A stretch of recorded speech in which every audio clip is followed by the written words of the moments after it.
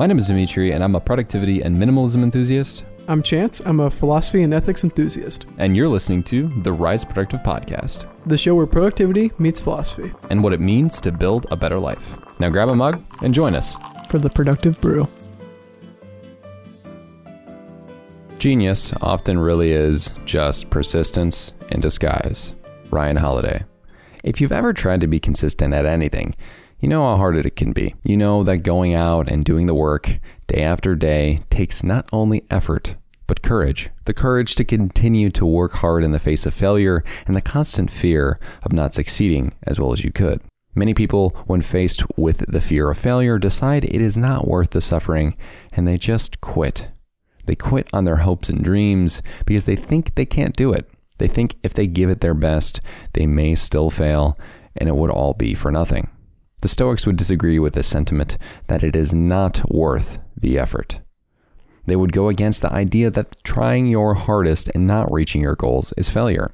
Giving into fear and not doing what is within your control is failure.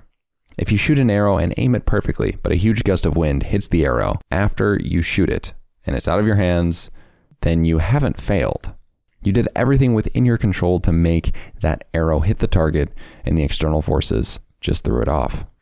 If you work on understanding this with your own day-to-day activities and your life goals, then you will understand true failure. Wasting time or giving up on things that attempt to move the needle is failure. Failure is not trying your hardest and seeing the needle stay in place.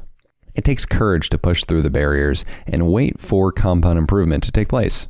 Sure, you could pull the money you have out of the market 10 years in during a market dip, but what if you have the courage and patience to double down on that index fund during a recession and wait another 30 years to sell your stocks when you retire? Be patient, work hard, and use guidance from the Stoic virtue of courage on your path towards living a better life. Anything else is failure.